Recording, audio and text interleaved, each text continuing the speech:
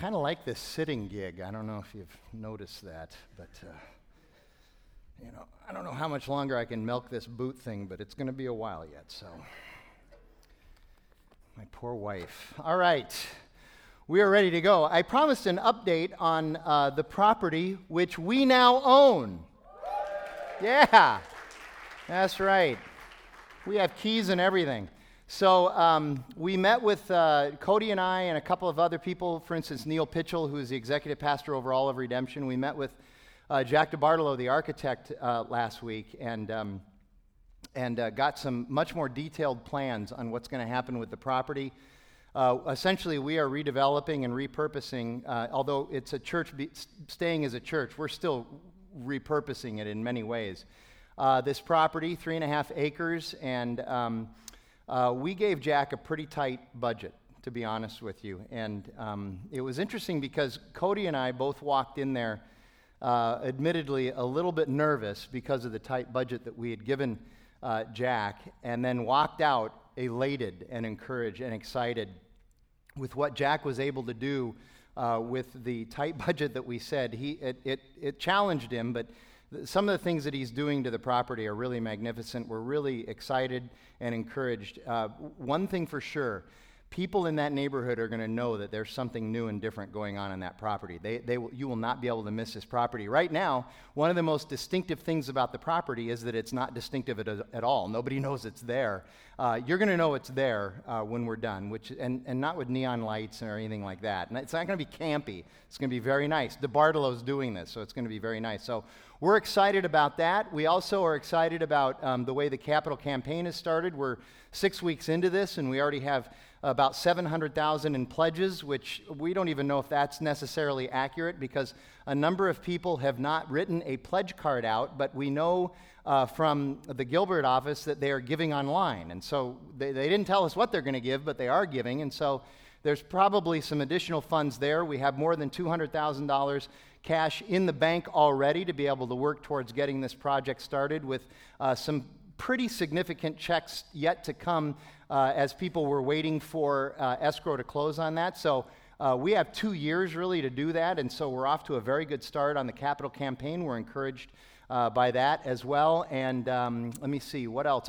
Jack thinks that we will probably start construction around September 1st, and that we will be able to move in probably around February 1st. Those dates are very, very loose, but that's kind of what we're looking at now. So things are progressing. We're excited and we're encouraged. So that's really good. There was one other thing.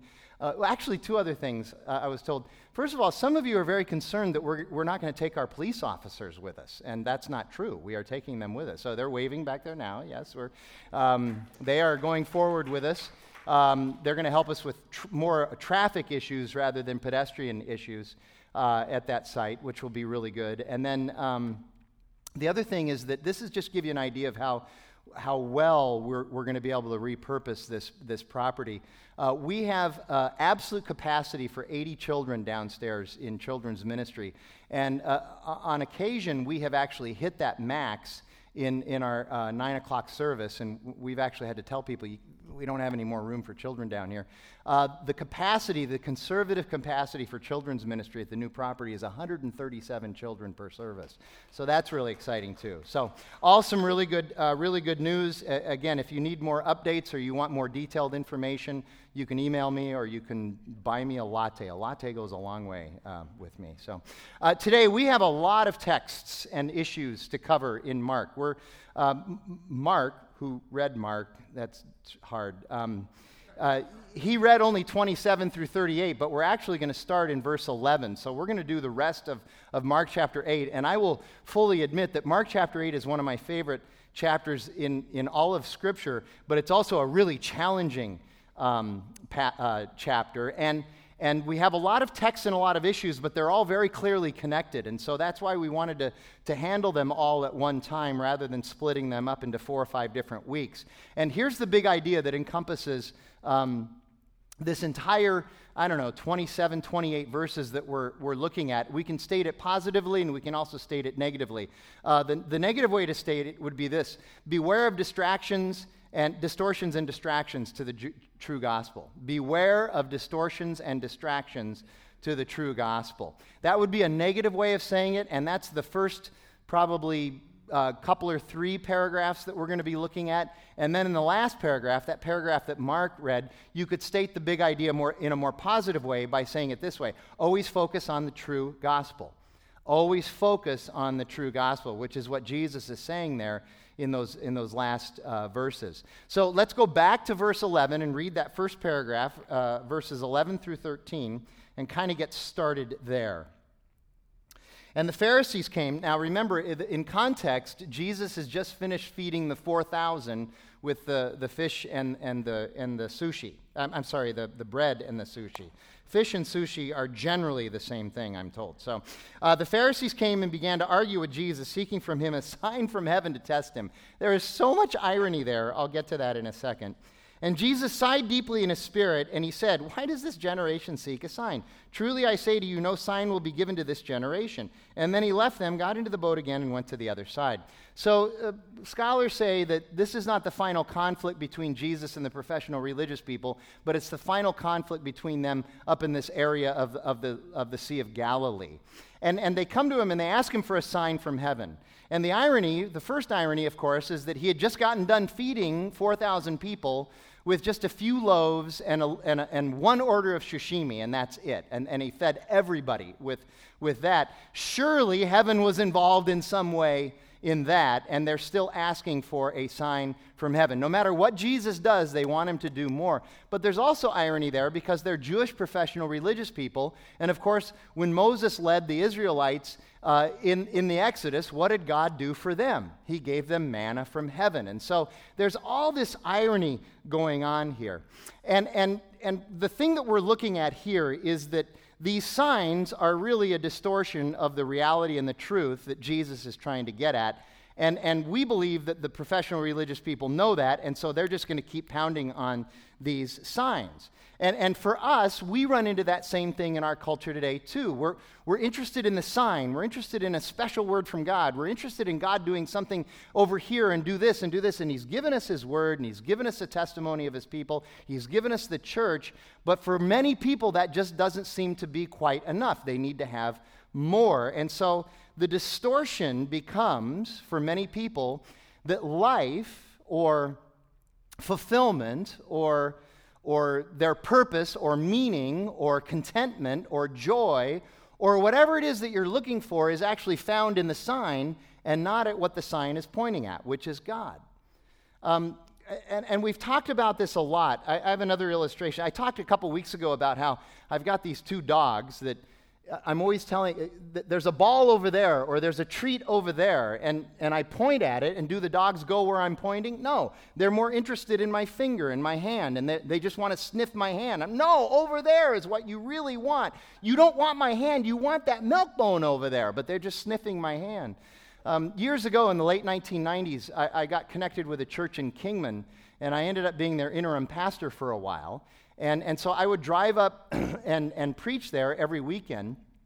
And I would drive up on Saturday afternoon, stay in a hotel, preach 2 services Sunday morning, eat lunch, and then drive home. And if you've ever come back from Kingman or Las Vegas, and you know that on Interstate 40 heading east out of Kingman, you got about a 23-mile drive, and then there's a sign that says Phoenix that way, and you take the 93 south.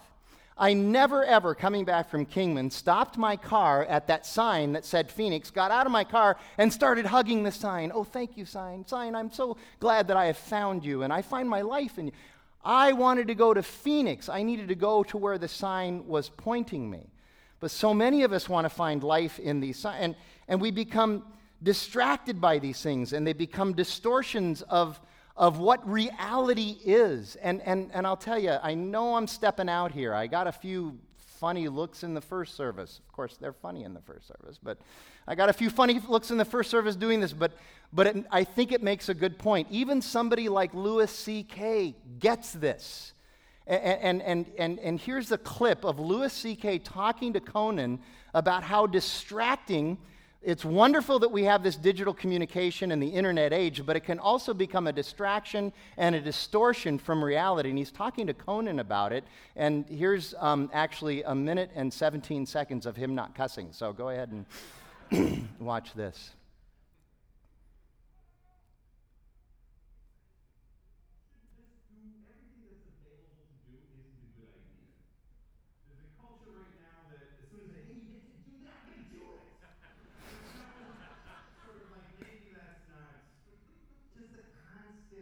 Nobody takes in life unless it comes through this.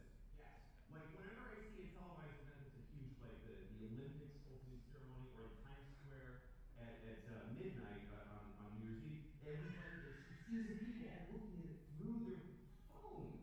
Like there's explosions and acrobats, but they're looking at it through a little 3-inch screen.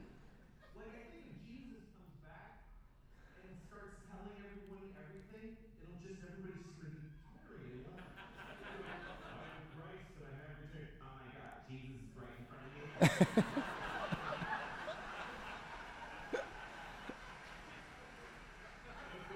I'm now going to impart to you. I took care of Jesus. Oh my God, Jesus is drinking. Okay. Can you just look at me first?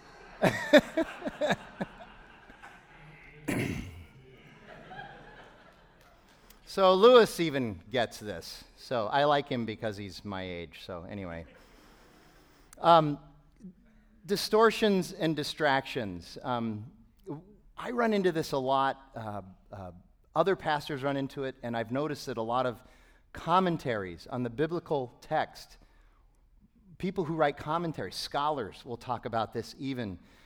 People who have questions about God and Jesus and the gospel and the Bible. And that's great. We love questions, and we have some answers, and we would love to engage people with questions. But more than we would like, we run into people who really, that's all they're about, is the questions. They always have another question.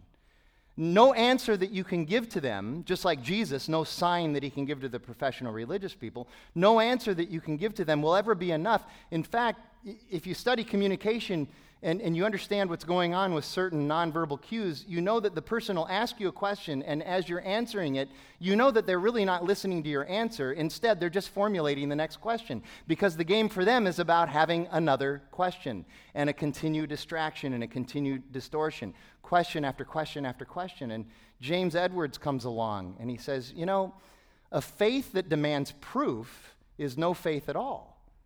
At some point, you're just going to have to step out on faith. And the funny thing is that we do this in other areas of our lives. We take so many other things in our faith, in our lives on faith, and we depend on things that are going to happen based on faith, and we're okay with that. Like when we turn a switch, the light's going to come on. Not everyone in here understands how electricity actually does work, but we have faith that the switch is going to go on, that the email is going to get sent, that somebody's going to stop at that red light, if you're not in Tempe or whatever. You have faith that these things are going to happen. But when it comes to this, suddenly we want to have absolute, irrefutable proof. And that's not faith at all. And so Jesus gets exasperated. It says here that he sighs. And the Greek word there for sighs indicates that he is exasperated. He's frustrated, but also that there's a sense of resolve in him. He knows right now, we're going to see this later, he knows he's turning for Jerusalem very shortly, and he's going to go and be crucified, he's going to be rejected, he's going to be humiliated, that he's going to go to a very difficult thing that is coming his way, and he is resolved to do that. It's kind of interesting. It's like Jesus is saying, what more do these people want? I mean, I've exorcised demons. I've healed people with impossible physical challenges. I have fed people with virtually nothing. What more do they want? Well, I'll tell you what. I'll go to Jerusalem. I'll get crucified. I'll be killed. They'll prove that I was dead. They're going to run me through with a sword. And then I'm going to get up 3 days later, and I'm going to walk away from the grave. But even that, as we know, even for some people, a dead man rising is not proof enough, is not enough of a sign for people to say, okay, now I can believe. Paul writes in 1 Corinthians chapter 1, Jews demand signs and Greeks seek wisdom, but we preach Christ crucified, which is a stumbling block to Jews and folly to Gentiles. In other words, folly to Gentiles. It's not pragmatic. They're looking for what's pragmatic. But to those who are called, both Jews and Greeks, Christ is the power of God and the wisdom of God. And then you look at this next passage about the leaven of the Pharisees and the leaven of Herod. And I would call that the leaven of distortion and distraction. We all have leaven in our lives. It's different, but we all have this leaven that distorts and distracts from the true gospel. And Jesus warns his disciples about it. So they're on the boat, and they had forgotten to bring bread, and they had only one loaf with them on the boat. And Jesus cautioned them, saying, "Watch out, beware of the leaven of the Pharisees and the leaven of Herod." And the disciples began discussing with one another the fact that they had no bread. And Jesus, aware of this, said to them, "Why are you discussing the fact that you have no bread?" And he asked them 7 deeply stinging, cutting, confrontational questions. He's exasperated with them, too. They've been walking with him for more than 2 years now, and they still don't get it. And he asks these 7 questions. He says, "Do you not yet perceive or understand? Are your hearts hardened? Having eyes, do you not see? Having ears, do you not hear? And do you not remember when I broke the 5 loaves for the 5,000, how many baskets full of broken pieces did you take up?" And they said to him, 12. "And the 7 for the 4,000, how many baskets full of broken pieces did you take up?" And they said to him, 7. And he said to them, "Do you not yet understand?" See, signs often distort and distract rather than clarify, but also it's the same for teachings and traditions and pragmatism. Now I'm not bagging on teaching and tradition. In fact, I like good teaching, and I love traditions. I think that they're very important. But the minute we begin to value certain teachings or certain traditions over the righteousness of Christ, that's when we get into trouble. That's where heresies develop. Mike Baird, who is a PhD in New Testament studies, he worked for about 40 years at Grand Canyon University teaching Bible there. He also is so good in New Testament Greek that he wrote a textbook on New Testament Greek. He said, here's a definition of heresy, or here's a definition of false teaching in the church. Heresy is any teaching, even a good teaching, elevated above the righteousness of Christ in importance. So you can come along and say, well, what's your stance on baptism? And if that's more important to you than who Christ is and the righteousness of Christ, you have made baptism, or your view of baptism, actually a heresy. What's your view on end times? Are you premillennial, postmillennial, panmillennial, amillennial, whatever that is? Panmillennial means it'll all pan out in the end. That's what I am. What is your view on the eschatology? And if that's all you ever want to talk about, and you never want to get to the righteousness of Christ, then your eschatology has become a heresy. Your soteriology, how you've been saved, if that becomes more important than who Jesus is, that can even become a heresy. And here's where this gets really hard. This is going to be some really challenging teaching this morning, I just want to tell you. And here's where it can get really hard. Good teaching and fine traditions can also be covers for men and women who are trying to build kingdoms of their own rather than participating in the kingdom of God that Jesus has already come to start establishing. And that happens all the time. It happened in the 1st century, it happened in the 10th century, and it's happening in the 21st century. And that brings us to this discussion. I'm going to take a little side trip here for just a minute, but I think it can be helpful. The gospel calls us to walk a lot of lines of tension, which I think is interesting. You read through Scripture and you begin to find there's some tension in there, which is funny because most people originally, if they want to explore the Bible or Jesus or the gospel or church or whatever, what they're really trying to do is they're trying to find a life without tension. They're trying to find a life that's easy, a life that has something just really defined and really easy to follow, and that's it, and I have no tension in my life. But there's tension all over in the gospel, and Jesus calls us into that tension because that's where we grow. He even calls us into suffering because we can grow in the midst of suffering. For instance, here's some tensions. Jesus says you need to be good planners and you need to seek wise counsel, right? That's good. So if you have a family, you know what? It's good. If you have a family, you buy insurance and you save and you have a 401k and you plan for college and you invest wisely. All of that is really good. But here's another question. At what point does all of that planning then become hoarding and coveting? At what point? Where's that point? Bible doesn't really say. And I would suggest that for every family and for every individual, it's probably different. I don't have a methodology. Is it $500,000? Is it $5 million? I don't really know. I think that's between you and God, the Holy Spirit, Scripture, prayer. your family, to figure out for yourselves, certainly in a gospel-centered way. But that creates tension, doesn't it? You're asking yourself that question. Where do I cross the line into hoarding? Here's another one. Jesus says you need to be in the world, but not of the world. Talk about tension, right? Even that teaching creates problems for some people. We know that in the church we have Christians who could be defined as what people call sectarians. They're Christians, they come to church and everything, but they also avoid going into the world as much as possible. And so you end up with Christians who, and there's some exaggeration here, I admit, but they say, I only listen to Christian music, I only read Christian books, I only eat Christian food, I only wear Christian clothes, I only have Christian pets, and I only breathe Christian air. Okay? And I don't want to have any friends that aren't Christians. Well, you're a sectarian, you're not in the world. And the reason people do that, I understand perfectly. Because you're worried you're going to get all the world on you, and that can be very uncomfortable if you know that certain things aren't right. But Jesus says, no, we have to be a light. We have to go into the world. But we cannot be of the world. And so you have the other side of sectarianism. You have libertinism or licentiousness.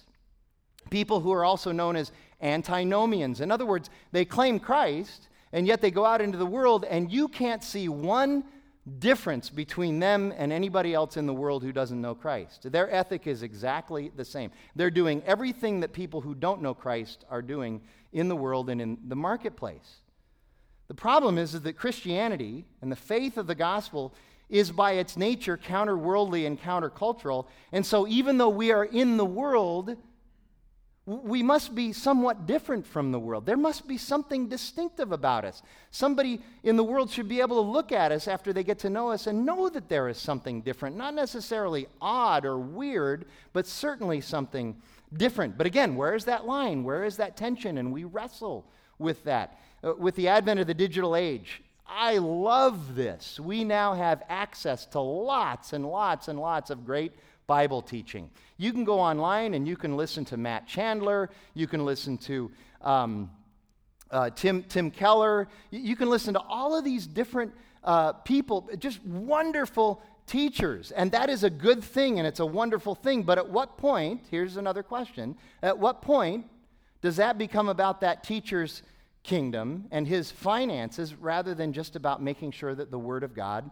and the gospel gets disseminated? Because there are some people who are doing that. We live in a culture now, the age of the celebrity pastor. Do you understand that? I mean, at what point does celebrity become a distraction from the true gospel? That can be a bit of a tension. Where's that line? Jesus says, beware. He doesn't show us where that line is, but rather he warns us that we constantly need to be praying and thinking and analyzing and testing the spirits. And specifically here, he's talking about leaven, and leaven is a metaphor for a bunch of other things. So he talks about the leaven, for instance, of the Pharisees and Herod, two completely different people, so it seems odd that they would both have leaven, but you and I have leaven too, and so let's dive into that. The Pharisees' leaven, we've already seen this, the Pharisees' leaven grew out of or rose up from the law. We talked about this, the traditions of the elders and the teachings of the Pharisees grew out of Scripture, out of the Hebrew Scriptures, but what they were doing was adding to the Hebrew Scriptures their own teachings and their own oral traditions, and they had elevated those teachings and oral traditions to become as important as the Scripture, or in some cases even more important. And the problem was that many of those teachings and traditions had become man-centered rather than God-centered, and they weren't consistent with what God was teaching in the Hebrew Scriptures, and Jesus comes along and says, that's a problem, that's their leaven. Beware of their leaven that rises up. It rises up out of something good, the teaching of the Old Testament, but they're distorting it, and they're using it to distract you from the things that are truly important. And then Herod. Herod has a leaven too. It's different though, but it's a leaven nonetheless. Herod was a Jew, but for the sake of pragmatism, Herod had sold out to the Romans. He had become a Roman governor or a tetrarch. He was in the government and he was in charge. And so his pragmatism was his leaven. His pragmatism arose from his desire to have it both ways, as most of us humans really want. We want to be able to have our cake and eat it too. So Herod wanted the benefits of his religious community, but he also wanted to be favored by the Romans to be able to receive power and wealth from them. He wanted it both ways, even though there was conflict in the midst of that. I've run into, there's a church that I've run into that's, they're known as the Church of Practical Christianity. Now I'm going to push a little bit here, so hang with me on this. I always think about that, and I'm not exactly sure what they mean, because I look at what is practical about biblical Christianity? What is truly practical about the gospel? For instance, Philippians chapter 2, what is practical about in humility considering everybody else better than yourself? How is that practical? It's right, and it's good, and it's what we're called to, but how is that practical in our culture? The same passage, what's practical about looking out for the interests of everybody else as well as your own? In the marketplace especially, your boss finds out that you're looking out for everybody else's interests as well as your own, you might lose your job. Because your boss isn't going to think most bosses aren't going to think that's very practical. You're looking out for our competitors' interests? That doesn't seem right.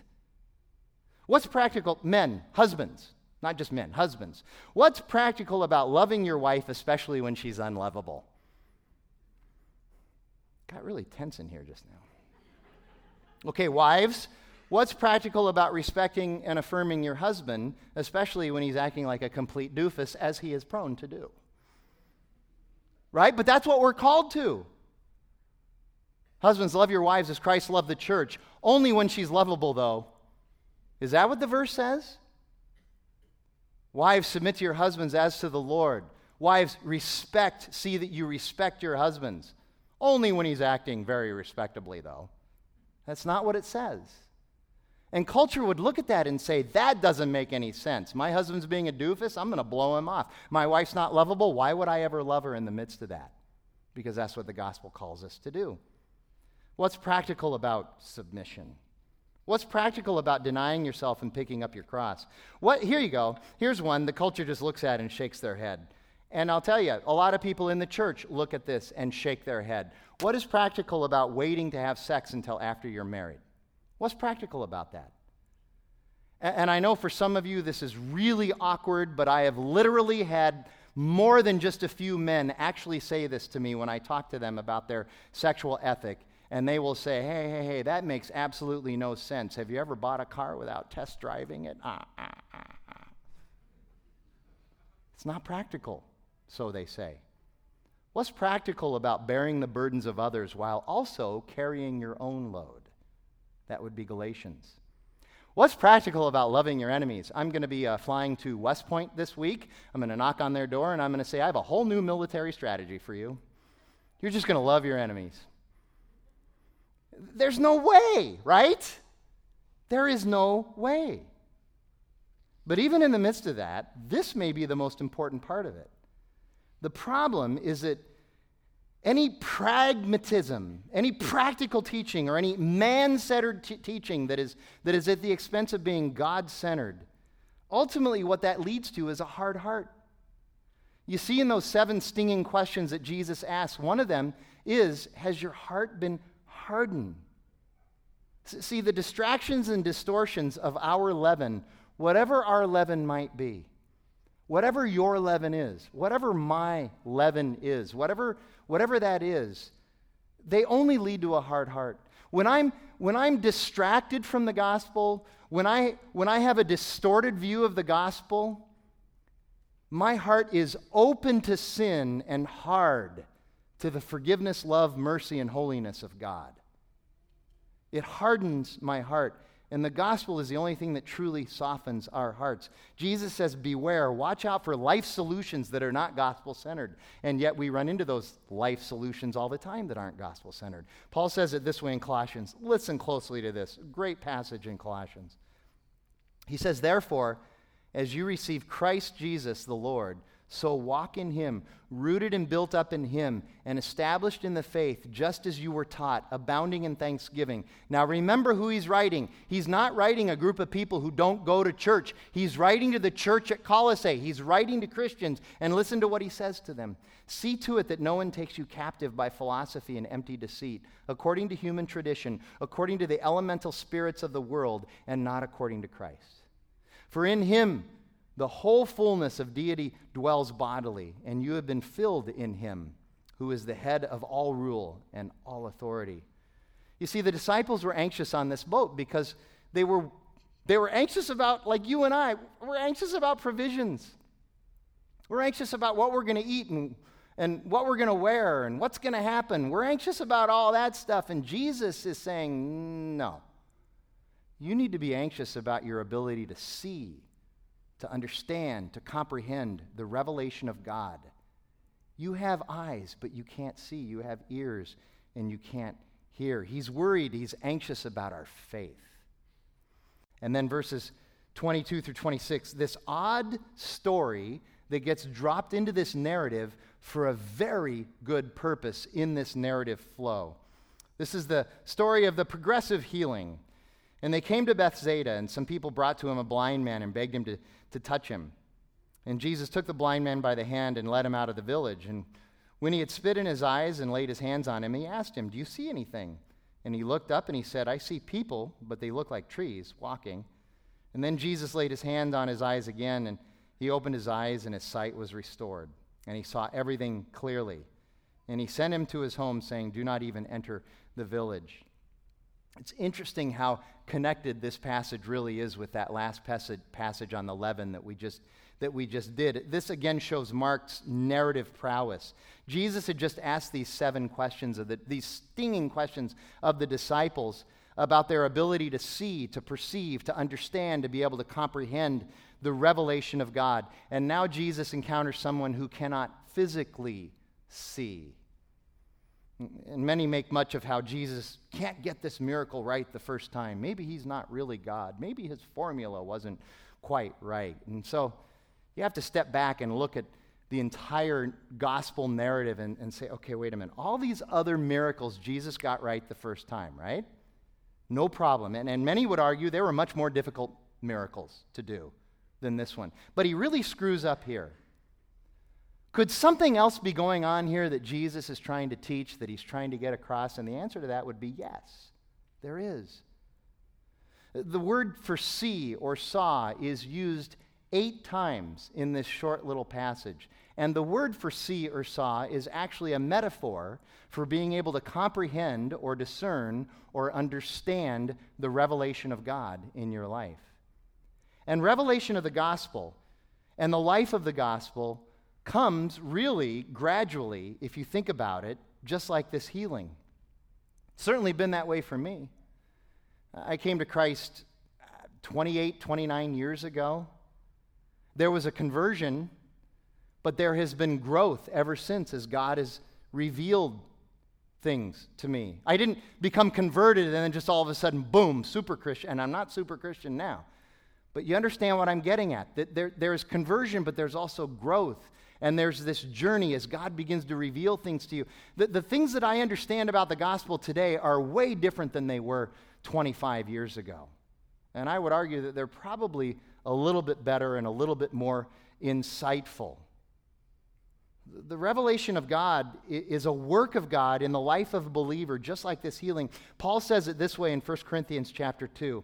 Now we have received not the spirit of the world, but the Spirit who is from God, that we might understand the things freely given to us by God. All that comes to us from God is good.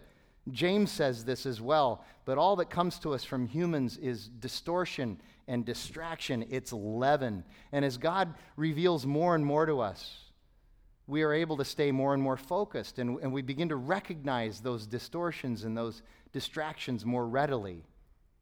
And we're able to do that by constantly, firmly abounding in who Jesus is, in his gospel, in his good news, acknowledging Jesus as the Christ and following him ruthlessly and focusing on the gospel. And that's exactly what Jesus teaches in this last passage that we'll look at today, 27 through 38.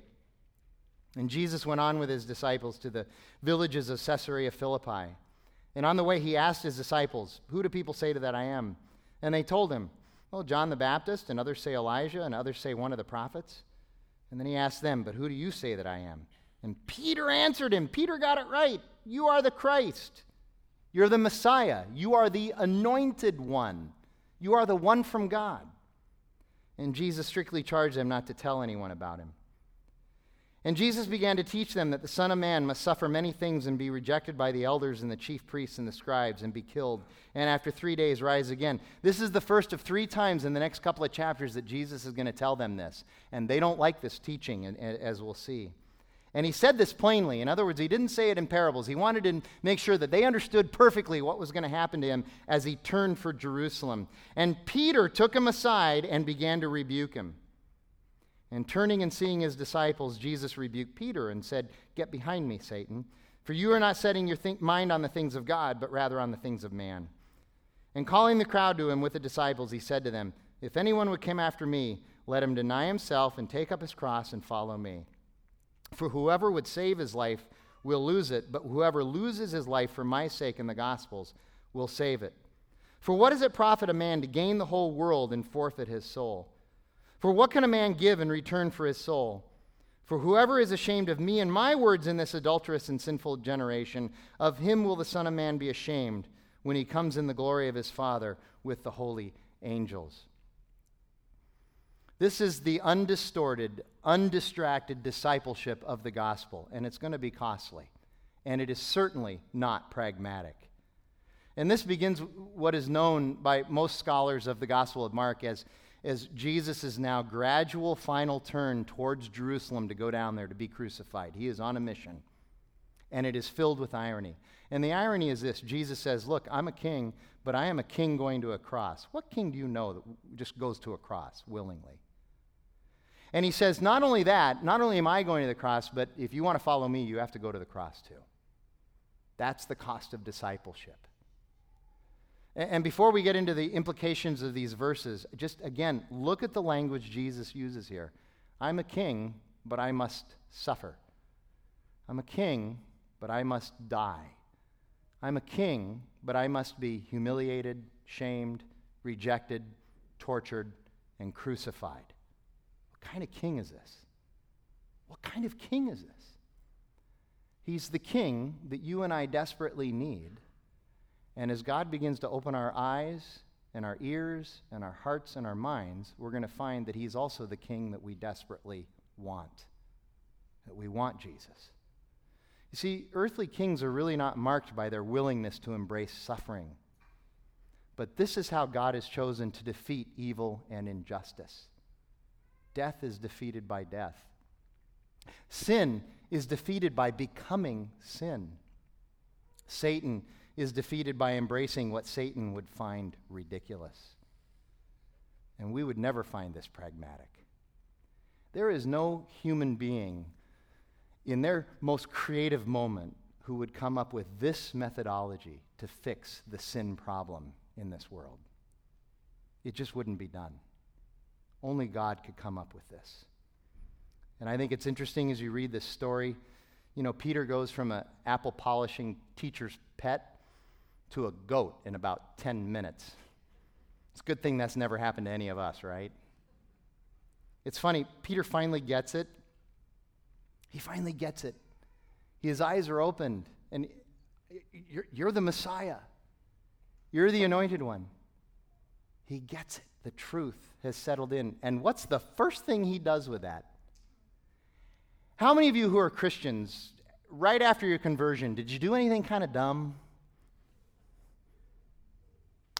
Jesus does something really stupid. He says, "All right, I get it now. I'm in charge, and I'm in charge of the Messiah." He takes charge of the Messiah. "I'm in charge of you now, Jesus. I get it now. I got the truth, so I'm in charge of you." And he rebukes Jesus. That's funny. That word that's used there is the same word that Mark uses when Jesus rebukes the evil spirits.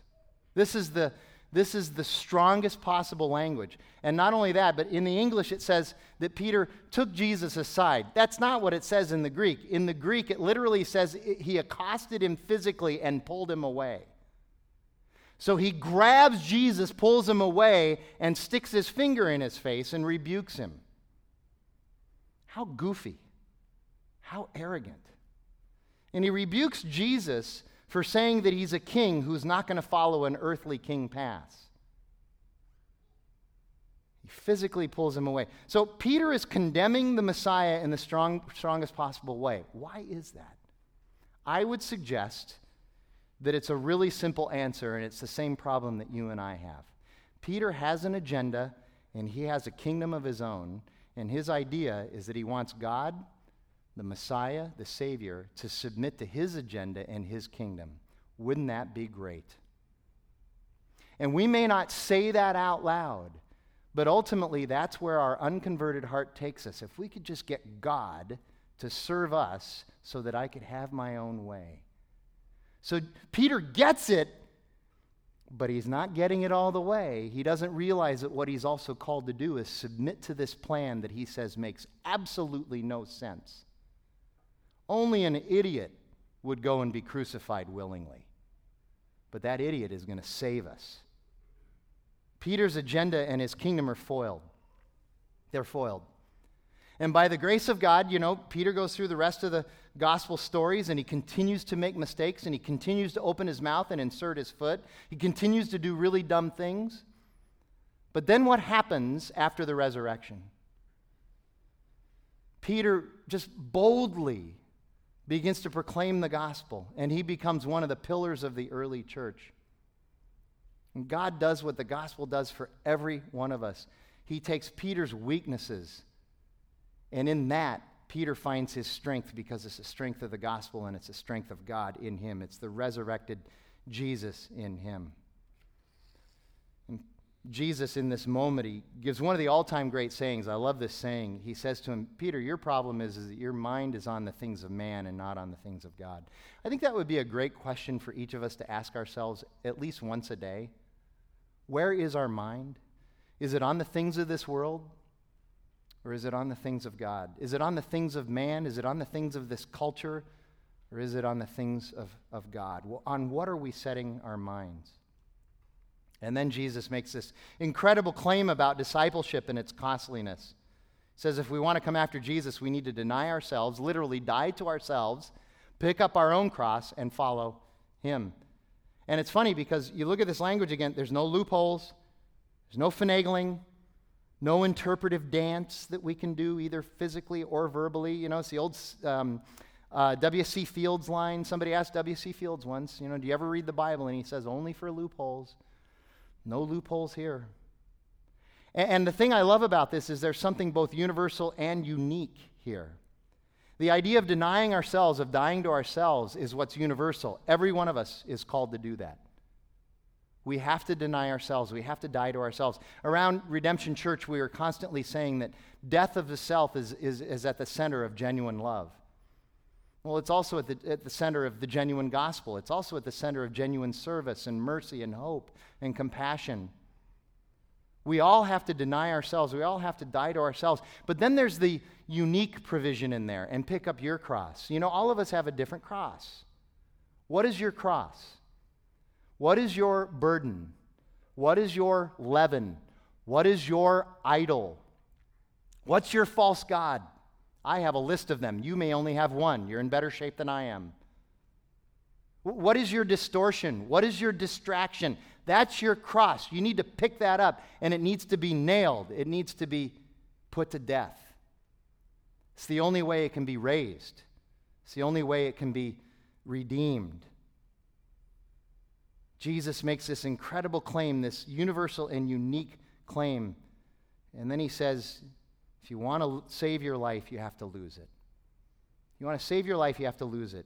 And whoever loses his or her life for my sake and the sake of the gospel, that person is saved. And the word for life there, many different Greek words could have been used there, but Mark specifically Jesus uses the word psyche, which literally means identity, selfhood, and personality. Identity, selfhood, and personality. Here's one of the most challenging things about the Christian faith. You and I cannot become Christians and retain or place our faith in our old identity. Can't do it. You can't say, I am this person who happens to be a Christian. You have to say, I am in Christ. I have a new life in Him, who also happens to do this or be this. It doesn't matter what identity we're talking about either. They're all fair game for this. They all have to be submitted to who Christ is. It can be your race. It can be your culture. It can be your traditions. It can be your sexual ethic. It can be your gender. It can be your education, your preferences, your neighborhood, whatever it is. Jesus says you have to submit this to who He is. He becomes your identity. He is who you become. In another place in this passage, Jesus says, what good is it for you to gain the whole world and yet lose your soul? What good is it for you to have this identity and still lose your soul because you won't submit that identity to who Jesus is? I want you to look at it this way, and I think this is helpful. Ultimately, identity is really a lot about performance, especially in our culture. You think about it. People who really just place a lot of faith in their identity that they've constructed. In order to have that certain identity, we need to manage an image, we need to perform in a certain way, and we need affirmation from a lot of people. That's where we find identity in today's culture. But Jesus is clearly saying the gospel is not about shifting from one performance-based, image-driven identity to another, but rather it is a whole new life. You lose your old self, you lose the old identity, you lose the old image, and your new identity is in Christ and the gospel. He says it's not enough for you to just know me as a good teacher or as an axiom, but rather you have to take my life. And the reason we do that is because He went to the cross and lost His identity on behalf of us and for us. He was God and went to the cross and He became sin so that you and I might be able to have His identity and His life. Paul says it this way in Galatians 2. I have been crucified with Christ. It is no longer I who live, but Christ lives in me. And in Philippians 3, he says it this way. I want to know Christ, and I want to know the power of His resurrection, and I want to share in His sufferings, and I want to become like Him in His death. Jesus is not just a king, but He's a king on the cross. You know, if He's a king on an earthly throne, you and I would submit to Him because we have to. But because He was a king who willingly did what no other king could do, He went to the cross. You and I can submit to Him out of love and joy and gratitude because of what He's done for us. C.S. Lewis, I quoted, we had a Louis C.K. video earlier, so I figured we'd better have C.S. Lewis in here as well. C.S. Lewis, in his book Mere Christianity, he writes this, and I love this, and I'll end with this. Give up yourself, and you will find your real self. Lose your life and you will save it. Submit to death, the death of your ambitions and your favorite wishes every day, and the death of your whole body in the end. Submit with every fiber of your being and you will find eternal life. Keep back nothing. Nothing that you have not given away will really be yours. Nothing in you that has not died will ever be raised from the dead. Look at yourself and you will find in the long run only hatred, loneliness, despair, rage, ruin, and decay. But look for Christ and you will find Him, and with Him everything else thrown in. Let me pray, and we'll come to our time of response. Lord God, thank You for Your word and its truth, and especially these challenging truths that we find in this passage in Mark chapter 8. And it is our prayer, God, that You would just give us the courage to see the truth of this and be willing to embrace it, and to open our eyes and to clean out our ears, and to have the revelation of Your truth and Your true gospel given to us that we might live by it. God, we ask that by the power of Your Son, and we ask it in His name. Amen.